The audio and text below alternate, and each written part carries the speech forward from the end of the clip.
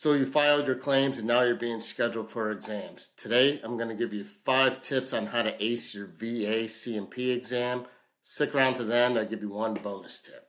Hi, I'm Edward Farmer. I'm a disabled veteran and a VA disability appeals attorney. I'm creating this podcast, VA Claims Made Easy, to help veterans navigate their own way through the VA disability system. So you guys have filed your claims and now you're being scheduled for exams. These exams are called compensation and pension exams, or C&P exams. The VA examiners hold a lot of power in the claims process. So these exams are important.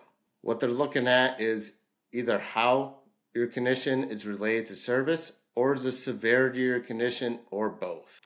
These exams aren't necessarily conducted by the VA, guys. These are mostly conducted by third-party contractors. Some of their names are QTC and LHI. So you'll be attending exams mostly in private doctor's offices closer to your home. If you guys have to travel for the exam, the VA will provide you travel pay. So tip 1, find out what you're being examined for. I don't know how you guys could prepare for your exam if you don't know what disability is being examined. I know some of you guys have 20 conditions out there that you've filed for. We need to know which one is being examined.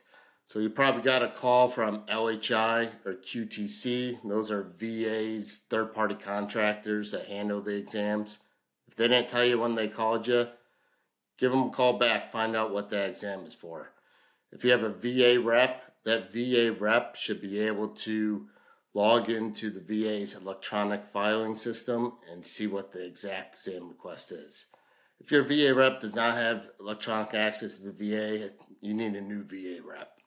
Sometimes the examiners send questionnaires to you. Make sure you fill out that questionnaire before you go to the exam. Again, you need to know what disability they're asking you about in order to answer that questionnaire. So tip 1, find out what's being examined. Second tip, show up. Guys, I know this sounds simple enough, like a no-brainer, but it happens all the time. Guys are scheduled for exams and they don't show up to the exam. I know things like emergencies and work pop up, and that's okay. But guys, give QTC or LHI a call and let them know you need to reschedule. If you just don't show up, guess what? That claim is going to be denied, and now you find yourself in the VA appeals process just to get a new exam. Call and reschedule that exam if you can't make it. The VA is also doing video exams now. That may be an option to you. It's not always, but it is sometimes. If you're scheduled for a video exam, guys, make sure you have a smartphone or laptop, stable internet access, and somewhere quiet to take the exam. There's a rumor going around that the VA provides laptops for these exams. Not true, guys. Make sure you have that equipment. If you do not, call back the contractor and get an in-person exam. Number 3, be prepared to educate the examiner about your disability. I know you guys submitted, 50 pages of medical records and 5 buddy statements and your service treatment records. Don't assume that examiner has looked at any of that information. This is your chance to tell your story. The examiners hold a lot of power in the VA system.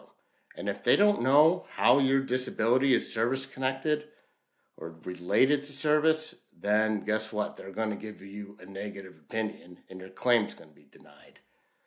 So if you're claiming neck, back, knee injuries from jumping out of a plane, make sure the examiner knows that. Tell them how many times you jumped out. Tell them what it feels like when you land on the ground. Specifics, guys, details. Don't assume the examiner's a veteran or even familiar with the military. It's your job to educate them. They don't know that you marched 20 miles with an 80-pound ruck on. You got to let them know. Number 4, don't minimize your symptoms.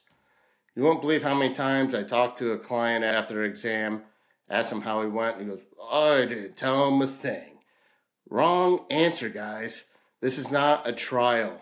More information here is better. They are conducting an exam to gather information about your disability so you could get the best result possible. So not speaking about your symptoms is not the right move. You want to talk about how that condition affects your day-to-day life. Talk about how it affects you occupationally, and talk about how it affects you socially. You want to give specific, detailed examples to the examiner. Now, I don't want you to exaggerate symptoms, and I don't want you to lie. You'll be labeled as what's called a malingerer. That means you're faking your medical condition, and then you have some real issues in trying to get your VA claim granted. So details about how those conditions affect you occupationally, socially, and on a day-to-day basis with detailed examples. So if you can't stand for more than 15 minutes due to your back pain, tell the examiner that. If you can't walk more than a block due to your knees, tell the examiner that. If you tell your supervisor off because of your PTSD, the examiner needs to know that. Detailed examples of how these things affect you. All right, tip 5, bring support to the exam. Now, this one's not always possible, guys. It's up to the examiner if he's going to let a third party in the room. But if you're able to bring your spouse or another support person in the room, I highly recommend it. It may put you at ease, may make you more comfortable. I know it's difficult talking about medical conditions in front of a stranger you don't know. So having someone there with you to support you may reveal more details. And guys, spouses are excellent in providing excellent details to the examiner. For instance, they could talk about how your PTSD is affecting your relationship with them or your children or family. They're an excellent resource for details of how your disability affects you on a day-to-day basis. Now, if the examiner doesn't let them in, that's their choice. Don't fight them on it. Something you could do instead is just get a statement from your support person and submit that in support of your VA disability claim. All right, guys, thanks for sticking around for those 5 tips. Here's the bonus tip. So this doesn't really have to do with preparing for the exam, but what comes afterwards. After you take that exam, get a copy of it. You are going to want to review that exam to make sure the examiner accurately recorded the facts and recorded all the symptoms you told them. In order to order that exam, you're going to use VA Form 21-10206. Review the exam. If there's inaccuracies in it, guess what? You should appeal, arguing it's an inadequate exam, and hopefully you get a new one. That does it for me, guys. Thanks for listening. As always, you guys have the power and knowledge to change your VA claim. Continue to like, subscribe, and put in the comments a topic you want to see me talk about next. Hey guys, thanks for listening. I hope this was helpful in navigating the VA disability system. Please continue to follow me and listen for further help. If you guys have a particular issue or story you would like to share, it may help others who have a similar problem. Feel free to reach out to me and we can talk about sharing your issue or problem on the next show. And if you need some additional help, visit my website, vamadeeasy.com.